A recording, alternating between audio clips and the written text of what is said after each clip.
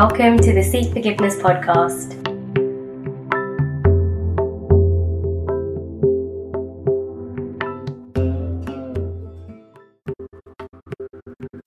Seek Forgiveness have launched Mental Health Ki Hunda Hai, a transformative translation guide that looks to explore and explain common mental health issues in a way that Sikh and Punjabi speaking communities can understand. If you'd like to find out more, please visit sickforgiveness.com. If you're in the UK, you can purchase directly from the website. If you're looking to purchase internationally, please check out Amazon.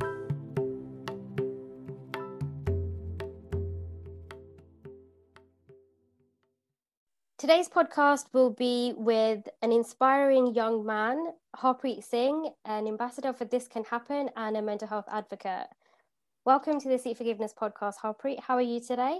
I'm very good, thank you. How are you? I'm good, thank you. So tell us more about your mental health journey and where did it all begin? Okay, so that's a great question to start with. So you use the word journey there. So obviously we're heading in a particular direction, right? And it's important to know, obviously, mental health starts from day one. You know, even babies have mental health. It doesn't just suddenly appear when you kind of grow up. When I do sort of trace my steps back when it comes to mental health, I know that my upbringing wasn't the best. So my parents got divorced fairly early. I was only a couple of years old when they got divorced. There's a lot of domestic abuse, a lot of trauma, a lot of violence in my household, you know, for the first 10 years. But at that point, as you know, when you're a kid, you're a bit carefree. I didn't really feel much different, and you kind of shrug off certain feelings like, yeah, my friends they had a dad, I didn't have a dad, you know, they had a bit more money, I didn't have much money, but you just kind of carry on. But I think the point where it really hit me was when I was 10 years old. My sister died of cancer, and she had it for over a year. So it was a very slow and painful process. There were many ups and downs, that some days she'll get better, some days she didn't. And I think that at that point was when I realized, well, actually, you know, mentally, I'm a little different here. I'm feeling a certain way that I can't explain. My mind is a bit different as well. And I remember one specific incident, actually, when I was at my uncle's house, and this was a couple of months after the funeral. And I just got so frustrated with the fact that my sister had gone, and I couldn't sort of cope with it. And so what I started to do is I had a lovely conversation with God at the time, and I started to kill a few ants. As bad as it sounds, I was stepping on ants, and I was like, tell me, God, why did you have to take my sister? And I must have gone through like 15, 20 ants before I gave up, right? But at that point, it became apparent, yeah, I've changed as a person now. You know, my mind is a little different. My feelings are a little different. And so if I was to pinpoint the beginning, I would say when I was 10 years old, you know, just my first real bereavement in my family, a close family member, that's what really started to make me think about my mental health a bit more. Did anybody in your family pick up your changes of mood and your behavior at that time? Probably not. So I was a bit of a sort of wild child, you know, sometimes erratic, right? So, you know, some days I was amazing to deal with. I was very quiet and calm and collective. Some days I was a riot. So any sort of change in behavior in terms of that was quite normal. But what you got to understand as well is people that were close to me were going through their own trauma as well. So, you know, bereavement hits everybody differently. And it was legit the biggest bereavement in our entire family, you know, many different generations, because like my grandparents were still alive at that point. So we hadn't really experienced death like that. And so because everybody was dealing with it on their own, not as a collective, I don't think anybody spotted that I was changing as a person, or my sisters or my mom, you know, we were all just affected by it, but we couldn't really see other people in terms of how they were affected by it, because we were dealing with our own stuff. Yeah, and I think there's like levels of bereavement and grief that, as you mentioned, hits everyone. And being the age that you were, maybe a lot of people probably thought he's growing, he's changing, it's normal. And then Exactly, to add yeah. to it, the grief of losing your sister. So why is men's mental health for you so important now? Men's mental health for me particularly, and I can only talk about my family and my circles, it's really important because for two reasons. One is that we never talk about it, right? I can't pinpoint a family member that openly talks about their mental health. And if they do struggle with their mental health, they're really sort of put in a corner, you know, put them in the corner, turn the lights down a little bit, just let them be, don't really get the support that they need. And I think the other reason for it, as much as we hate to admit it, we do still live in a patriarchy. So if men are sort of running the show, I know it's changing a little bit, but growing up, men were effectively running the show. If they're running the show and their mental health isn't great, that has a huge knock-on effect to everyone, you know, so all the women, all the children. And that's why I think, men's mental health is very important, because we almost culturally put men on a pedestal saying, you are the king, right? We follow you now, you lead the way. And if they don't take their mental health seriously, then, like I said, the knock-on effect to everyone else is just, the shared trauma, things go horribly wrong. And then who do you turn to? It feels like the family falls apart sometimes. Mm. It's like the ripple effect is dominoes, as they say. So I think you'll probably be able to resonate. There's a lot of men within the Punjabi community directly fall into using alcohol as a self-help. And was that something that you had gone through, and when did that start? Yeah. So I sort of became an alcoholic quite young. So in my family, again, looking back, when you're at the time, it's normalized, isn't it? Everybody's drinking. But when you look back, you think, well, actually, maybe they were drinking to sort of numb a pain that they might have had. And I was no different. So I remember at age 10, I was going through those things. And like you pointed out, puberty, it's boys differently. So if you're going through bereavement and then puberty comes in, it affects you in so many different ways. And I remember when I was about 14, 15, I had a huge growth spurt. I went from like 5'6" to 6 foot in the space of a week, right? I remember because the trousers I was wearing, I was actually at my uncle's house, and the trousers I was wearing fit me when I was there. And then a week later, when I came back home, they didn't fit me. That's how quickly I kind of grew. And obviously the benefit of that is, yeah, I'm tall, you can brag about your height and whatnot. But the downside to that is that the elderly men in my family would start sort of allowing me in circles that I wasn't allowed in before. So the drinking circles. And I remember age 14, 15, it was one of my uncle's birthday party, and they let me have a drink. And it was like a strong drink. I didn't start off with beers or anything like that. It was whiskey from day one. And when I only had one shot that evening, but I remember that feeling, the sort of lighter feeling. And for me at the time, that felt amazing, because I had such a weight on my shoulders, on my mind.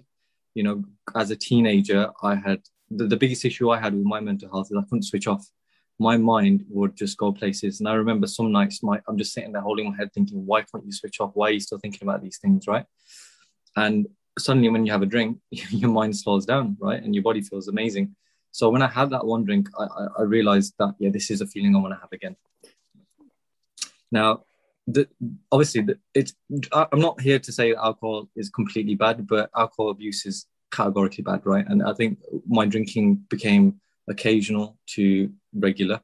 And so after that occasion, many other sort of parties, I started drinking on the sly, try to drink as much as you can without mum finding out. That was a bit of a competition that I had with some of my other cousins that were drinking underage. And then when I became about 16 years old, I started working for the local sweet centre with catering. So very easy gig, right? You just go around, put plates of samosa down, pick them up afterwards. But at the end of the party, with the Punjabi community as it is, there's just like bottles and bottles of alcohol everywhere. Bacardi, vodka, Chivas Regal, Famous Grouse, a right mix. And then it became a little bit of a competition with me and my friends at the time, who were older than me, by the way. They were at legal age of drinking, to get as many bottles as we could, because everybody got so drunk at the end of the parties. They didn't really care about what alcohol was left. So for us, it was just there for the taking. And then I think that's when the occasional drinking became more regular. So every weekend I was drinking. And then when we had bottles left over, we'd have a session during the week. And it wasn't at any fancy place, it was always at the back of a job centre car park, or it was at a park somewhere, nothing really glamorous. But I just kept drinking more and more. And then my mind kept thinking more and more. So then, it was just a sort of like you ripple effect that you say. The more my mind kept thinking, the more I kept drinking. But the problem with that is, although I felt great during a very small period of time, once I'm sober again, I'm still stuck with all those problems that were there before I started drinking. And with me, sometimes you get happy drunks. I was a very happy drunk, but I was one of those drunks that once I got to a certain point, I would just run away. So all my friends would say, Happy, we don't know where you went, right? You just legged it. And I don't know how I survived, because when I ran to roads and whatnot, so it's maybe Mara just killed by that I didn't get run over at the time. I would just run in any direction. I didn't care which way I was running. And for me, that was a sign that, yeah, I'm drinking, but this drinking is me trying to run away from something. So that's me coming into alcohol, and then the abuse just started. And I think the point where I realized it's very abusive now, I'm abusing my body with this alcohol, is when I started drinking by myself virtually every day at home. So I would hide a bottle, pull it out, drink it, and next thing you know, you're drunk like virtually every single day. And I would hide it fairly well. sometimes I didn't. Sometimes I would just throw up in my bedroom, and my mum would come in and be like, "I'm absolutely ashamed of you. You're a terrible son." And obviously, when you hear those things, what do you want to do? You want to drink more, right? You want to numb that pain as well. So yeah, so that at that point, it really started to become a really toxic relationship with alcohol for me. And it was, I guess, a form of coping mechanism to numb the pain, as you said, of a build up of, you know, losing your sister. And even though you're at a young age, I think this is one of the things, especially families as well, is even at a young age where children have experienced forms of domestic abuse or abuse within the family. I think as they get older, I think parents or siblings and other family members ultimately believe that you've forgotten that it ever happened because Yeah, they've forgotten or they've numbed the feeling that it happened. But actually, I think, as you said, you carried it forward, and I think it carried forward onto the impact of when you did lose your sister and how everybody was changing and how there wasn't many supports available for you at that time. So did your friends not ever check in on you when you were like at home and drinking? Did they not notice that you were drinking alone, or did they ever ask for you to come out and do, say, more sessions? Or nobody checked in on one another. We thought getting together and getting drunk was a good thing. You didn't think twice. Yeah, it's a good thing. Let's get together, have a session. I had three different circles of friends that drank, so I had no shortage of sessions to attend. Right. Um, and what was really interesting is, much like the elder generation I was exposed to at the time, when we got drunk, we started pouring our heart out. We started to talk about our feelings sometimes. And then the next day, we were like, that was a great session. I can't remember what I spoke about, but it was a great session. And then inadvertently, we were having a healing session talking about how we feel, but because we were drunk, it didn't have any lasting impact. But you wanted to feel that again. And in our mind, we were thinking it's the alcohol, but really it was the talking to one another about how we're actually feeling.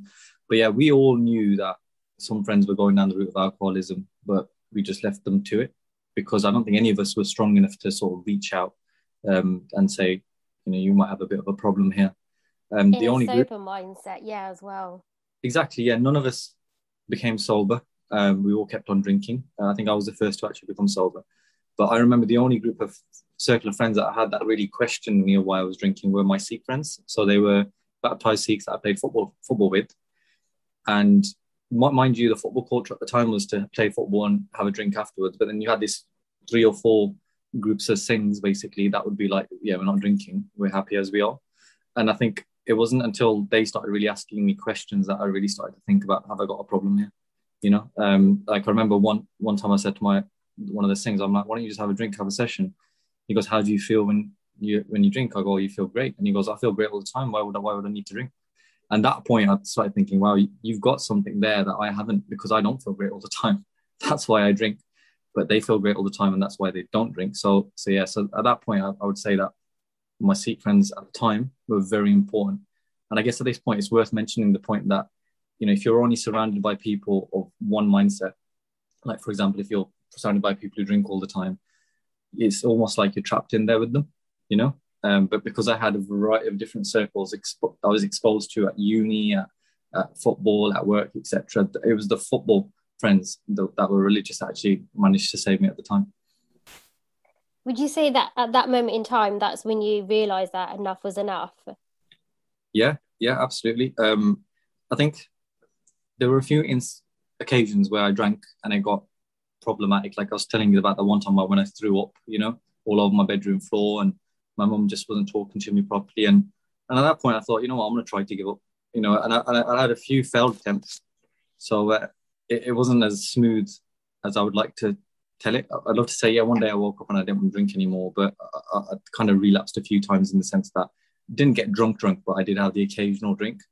And I knew that I had to go cold turkey. I knew that for me, because it was such a problem, I couldn't just reduce my alcohol intake, because for me it's a slippery slope. And it's funny you mentioned that, and I think that's one of the things that medical professionals actually recommend is if you are someone who heavily drinks or has a form of addiction, it's actually slowly weaning yourself off the actual substance. It's like alcohol is not completely going, as you said, cold turkey. It's doing it bit by bit because you're more likely to relapse. and you'll have withdrawal symptoms, and you do have withdrawal symptoms because you're missing out the feeling, but also your body is changing.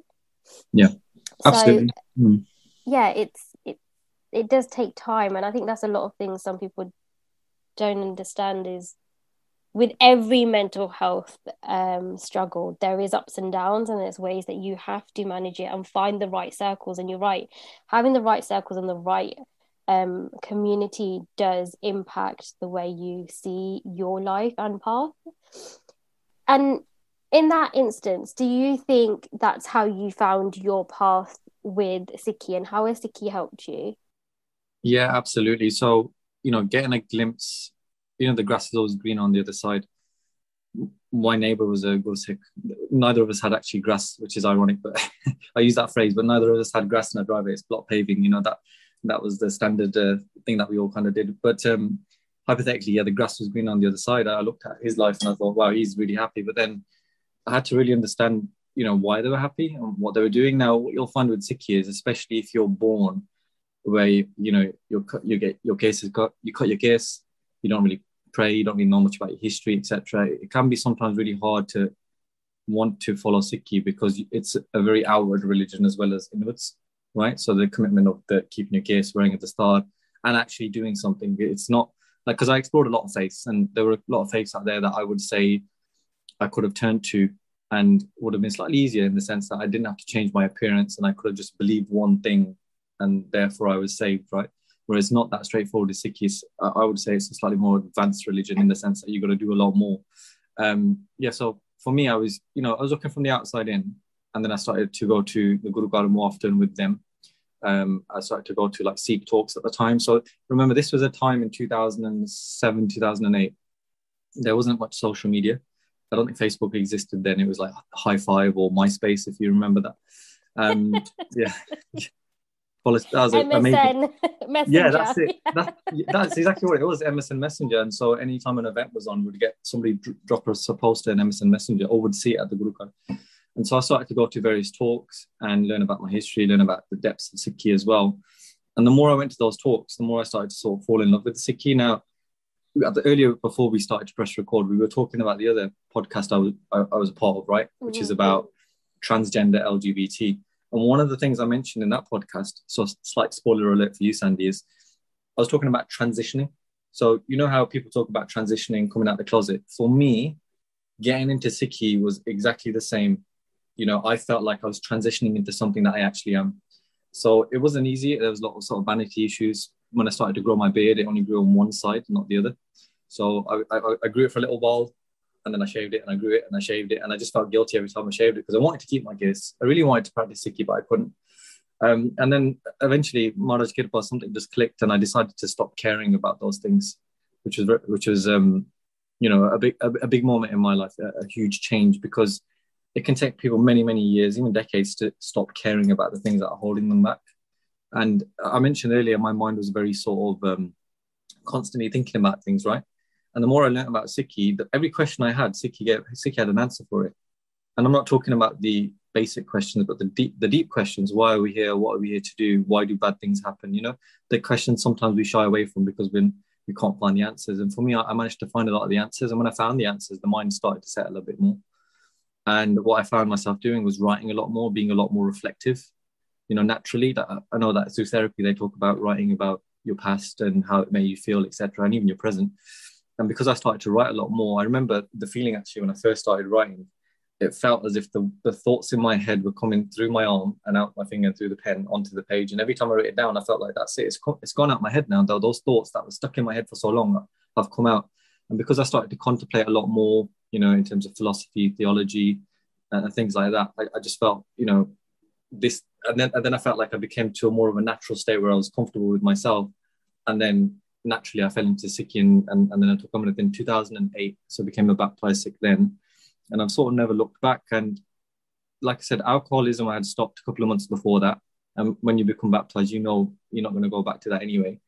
I stopped eating meat as well. And I remember my last meal was a wicked zinger meal from KFC. And I kept the box in my bedroom for about a year just as a souvenir. And then eventually I had to kind of throw it out because it was, as you can imagine, it wasn't that great to keep around.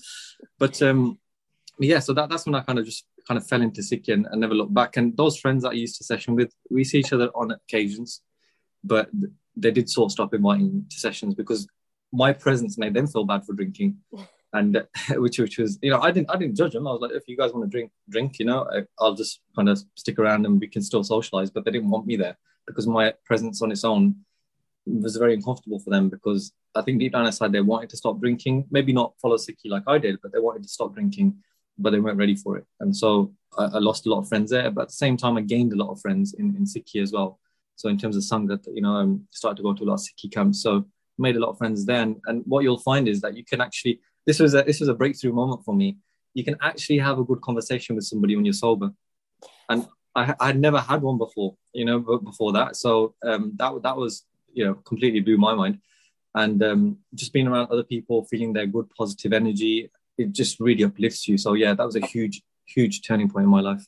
Do you think, as a young Sikh male, that you had potentially peer pressure into drinking alcohol?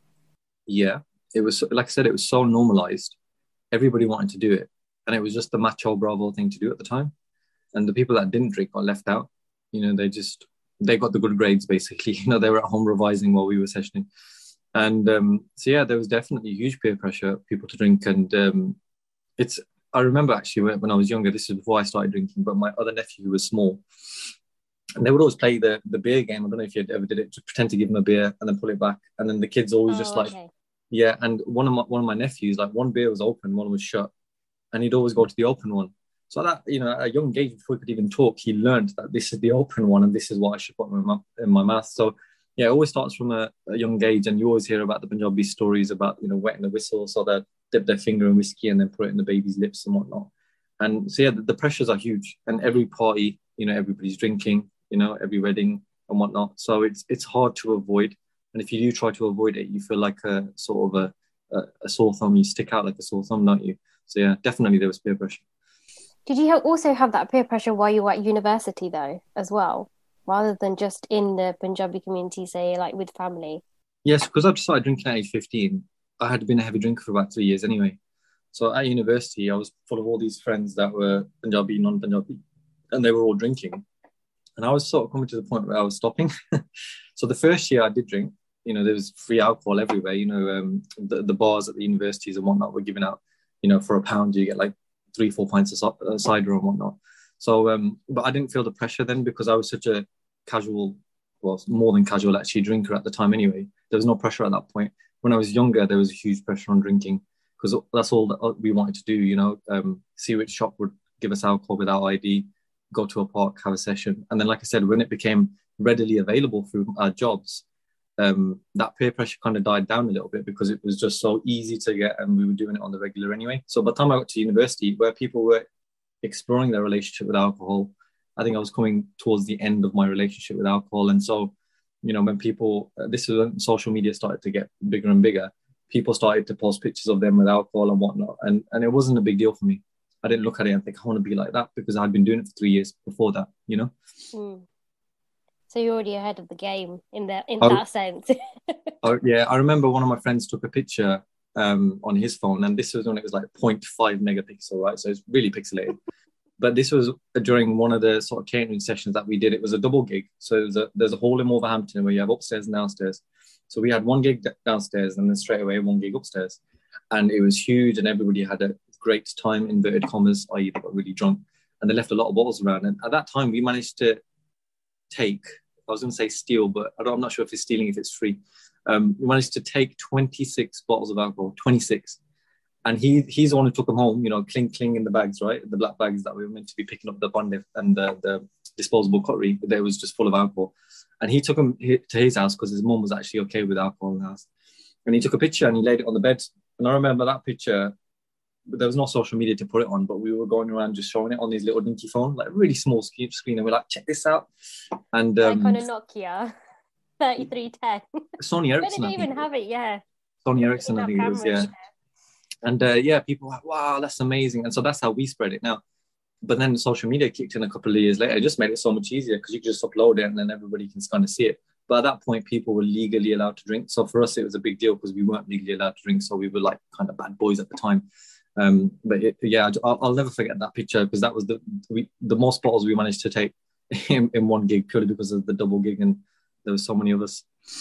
Do you think because of, say, like the patriarchy and as well as like individuals who have grown up with, say, alcoholic family members around them, that there's more people wanting to not drink, regardless of if they're of faith based or not?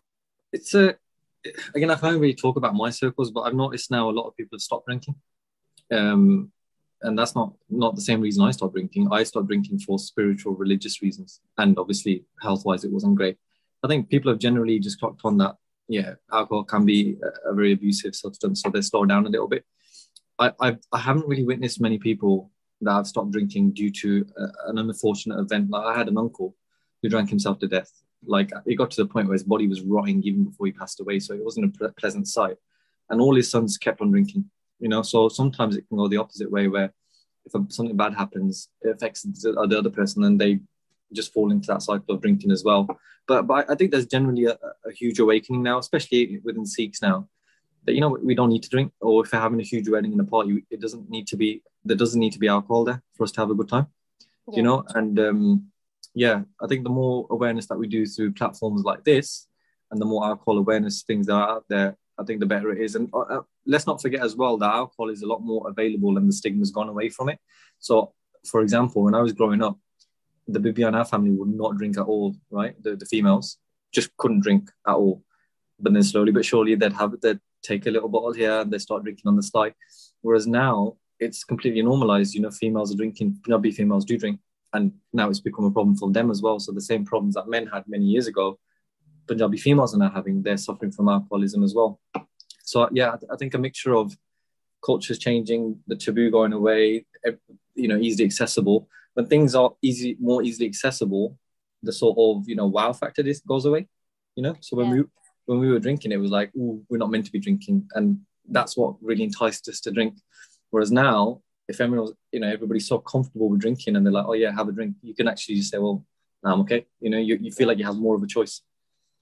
And it's a good point that you've actually pointed out, whereas, females are drinking a lot more and it is readily available and it is okay for females to drink as well. But I've noticed even within my own circles as well, where other females or females have openly said that they choose not to drink, but they feel the pressure or they're asked several times, or some people may see it as a competition to get the one friend who doesn't drink to drink, like it's a game or something that should happen. But actually, I think we need to get to a stage where we just say, if they choose not to drink, then they choose not to drink. They are happy with that. It's not your choice to kind of make it a task to ensure they drink. So I think there is a lot of people who are choosing not to drink, but the mentality is different for everyone. What coping techniques and mechanism do you use now besides the fact that you're now following your faith? So I mentioned earlier writing. I'm a huge advocate of open conversation and transparency. Talk to somebody or just talk to yourself in the sense that through a private blog or a diary and whatnot. Because, like I said, for me, I know it worked because I felt like there were thoughts in my head that I couldn't get out, and I managed to get out through writing. And I had a really good blog actually for about 2-3 years. Kind of got rid of it now because I don't align to those thoughts, which is one thing you notice anytime you blog. Your thoughts now are not going to be the same as they were last year. If they are, you're probably not doing life right because the way life works is you grow, you mature, your thoughts expand, right? But I would definitely recommend either talk to somebody you feel comfortable talking to, and this doesn't have to be a professional therapy session, just a general chat about how you feel. And if you feel that you haven't got anybody in your circles that you can do that to, then definitely reach out to professional help. That's what it's there for, right? And for me, the more Punjabi Sikh people that are openly talking about mental health professionally, the better. Because like I know a few people that they tried to reach out to counselors and therapists, but because they weren't Punjabi Sikh, they couldn't understand where they were coming from. And there's a lot of unconscious biases, stereotypes, things like that prevent people from talking. Because I'll give you an example of, I know one person who said something about, the parents got married here, and the counsellor who was non-Punjabi said, oh, was it an arranged marriage? just jump straight in, right? And little things like that can make it hard to talk if you know the other person is just making all these stereotypes about you. So yeah, so reaching out to Sikh Punjabi people in the mental health profession definitely as well. There's you got two times in the day where you can really be the most reflective, I feel. One is the morning and one is nighttime before you go to bed. And the reason I say that is because in the morning when you wake up, your mind's kind of, you just come out of a slumber state. It's the first thoughts in the mind. Think about what you're thinking about, right? Don't just try to go straight on your phone and just look at what, the things that you look at during the day. Really try to think about yourself, what you plan to do today, and in the evening before you go to bed, really sort of think about your day, just to be a lot more conscious of it. Because what I found the older I get is life speeds up exponentially the older you get. When I was in my teens, life couldn't go slower. In my 20s, it sped up a little bit. Now in my 30s, it's just going so unbelievably fast. You blink and you miss it. Yeah. And so having a more conscious approach to it by mornings and especially the evenings before you go to bed, think about what have I done today, what went well, what didn't. That is really good as well, because the other danger of being a bit unconscious or sort of just coasting through life is that all these things happen and they just jump straight into your subconscious, and then a couple of years down the line they come out, they resurface at the worst possible time, and these might be things that at the time didn't seem like a big deal, but 5 years down the line, they all built up. It happened so many times so often that it became really heavy. And so just be conscious of that as well, because then you can really deal with the things as and when and be more proactive. And there's one sort of a phrase or sort of story, if you will, advice, let's call it, that I was given. And it was about sort of people and storms. So there's three types of people. There's one that sees a storm coming and makes sort of preparations. The second is when the storm is actually here, they realize it's here and then they deal with it then. But the third is they're so oblivious to the storm that has come and went, and then they realize, oh, there was a storm here. Now, I think with mental health, you should ideally be the first person where you can be as proactive as possible. In practice, it's never going to happen all the time, but try to be as much as you can. But even if you're the second person, when it's here, it's here and you deal with it, you can still sort of salvage, any damage that it's going to do. But if you end up being the third person on a regular basis, then that storm's going to come and go and cause all sorts of damage. And, stressful situations can take ages to kind of get over. Grief can take ages to get over, low moods, etc. So you try not to be the third person, try to be the first or the second, because a more proactive approach to mental health, a more open, transparent, talking about it on a regular basis, being conscious of what's happening, how am I feeling, what have I done that might have made me feel this way. I think that is the way to sort of really deal with mental health. And it's only going to happen if we all do it. If you get one person who just does it in isolation, it might work for them, but everyone else suffers. But if we do it as a collective, if we encourage people to talk, to somebody professional, make a blog or a diary, or talk to other people. If you have more people out there that are mental health advocates, then we can deal with mental health, because it's just going to get more complex as time goes on, such as the issues that we face. But we'll be able to deal with it like a community, like we used to. The hardships of our parents' generation, they were just more. Go around and have a cup of tea and samosa and just. Yeah. I think one of the things maybe the older generation have missed out is the ability of just being able to go to someone's house just ad hoc, whereas now it's kind of like, let me know when you're free, let me check my diary, let me schedule you in, and there's all these boundaries and everything like that. And yes, they are good, but ultimately I think we've missed out on the daily noticeable behaviors and triggers, because we haven't seen those family members on a regular basis. It's like when you don't see someone for such a long time, they're always like, oh, great, you look amazing.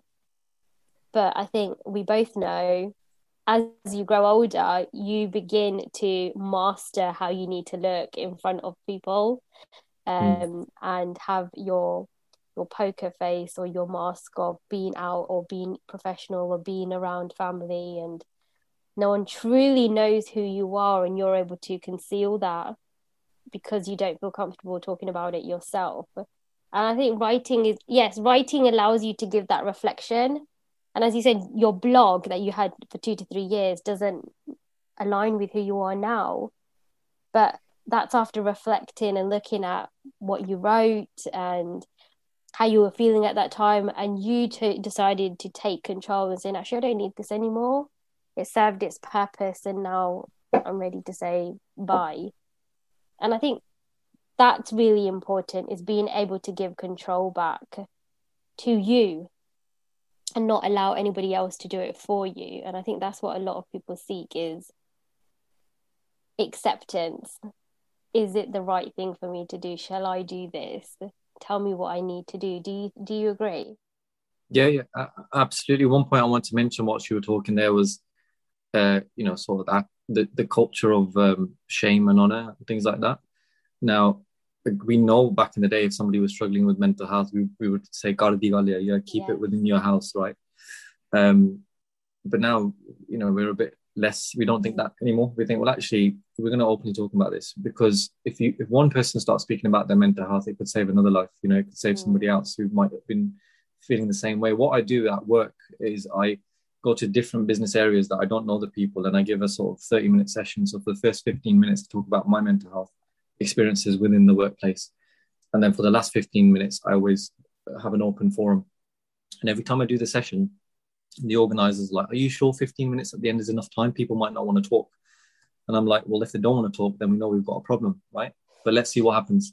And Manoj Kirpa, every time I've done the session, which I've run about 5 or 6 times now over the space of 2 years in different business areas, everybody wants to talk. We actually run out of time at the end. And one of the feedbacks that I got from a senior manager was that, I really appreciate your talk. Thank you for being honest and transparent and talking about how you felt and the things you went through. One of the staff that she manages messaged her and says, I like that talk so much. I've been struggling with my mental health for at least a year now, but I've never spoken about it. Can I speak to you about it? Because one of my top tips is speak to your manager. Because, anytime you have a one-to-one, before you talk about business and performance, talk about how you feel, whether you feel good or not. Don't just feel. Again, one of the mistakes we do is when it comes to mental health, we only talk about it when it's bad. We don't talk about it when it's good. And what that does, it puts a stigma behind mental health that it's a bad thing. So yeah, that was a great feedback that I got, and so for me, every time I do these sessions, the feedback I always get is that it hits home and it helps. So really be as open as you can, and trying to take that into our community, into our circles and our families. It's a little hard. My mum didn't like it. She still doesn't like it. She's like, you're just telling the world about your problems. I'm like, that's exactly what I'm doing, Mum.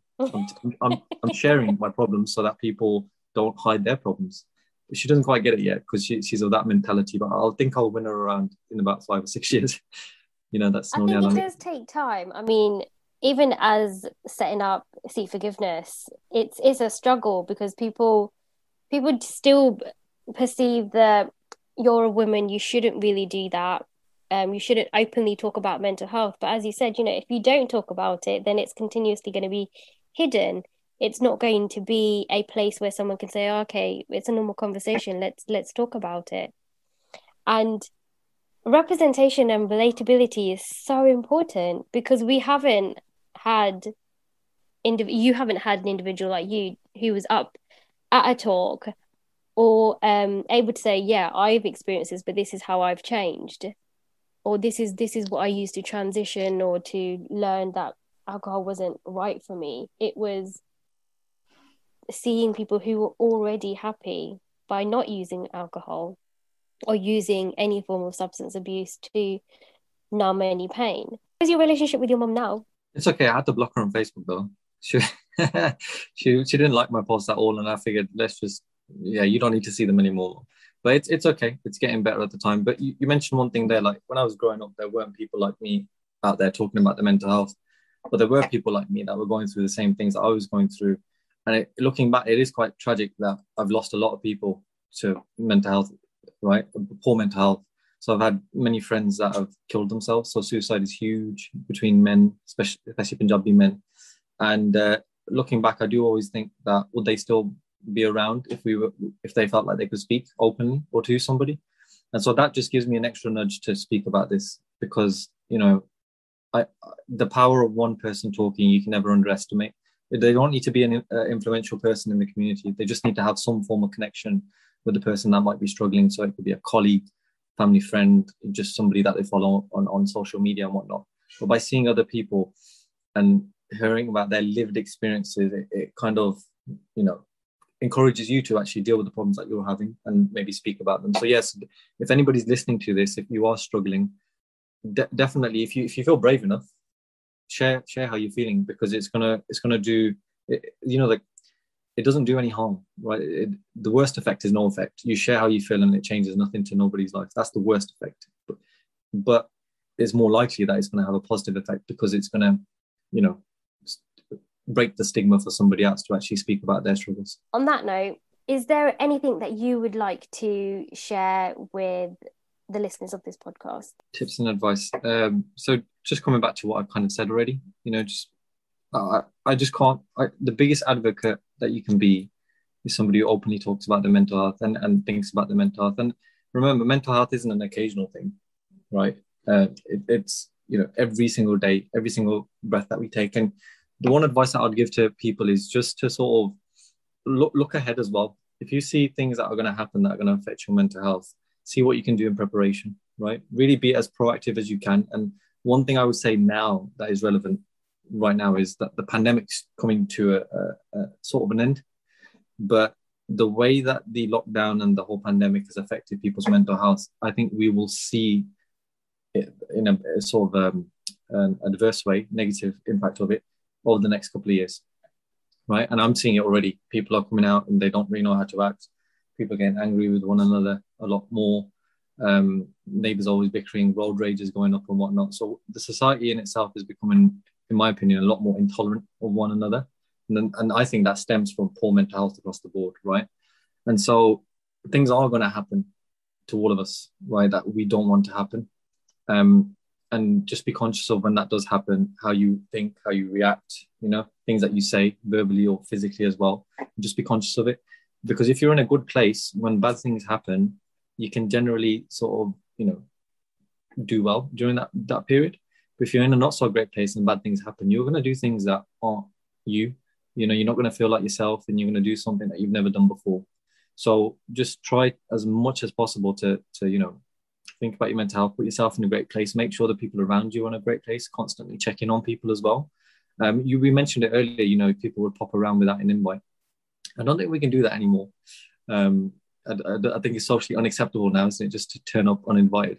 But let's use all the tools that we have to stay connected. So, we've never been more connected as a society, and yet we don't really connect. So just picking up a phone and giving somebody a call, it can really make someone's day. I know it makes my day when somebody rings me out of the blue. Sometimes you hesitate picking it up, don't you? You're thinking, oh, do I really want to speak to this person? But because it's the thing about a phone, isn't it? When they ring, what they're really saying is, speak to me right now. They're not giving you an option. It's like, speak to me. But they might be ringing you for a reason, So I always try to make myself available and try to connect as much as I can, because it's a collective effort, mental health.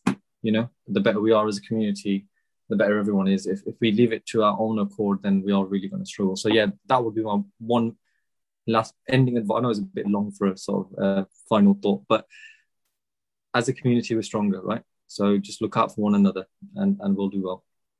Thank you so much, Harpreet. It was really, really amazing to have heard about your journey and the things that you're doing within the community, not just in the Sangat, but in your workspace as well. Thank you so much. I'm really grateful for you to share your journey on Seek Forgiveness. Thank you.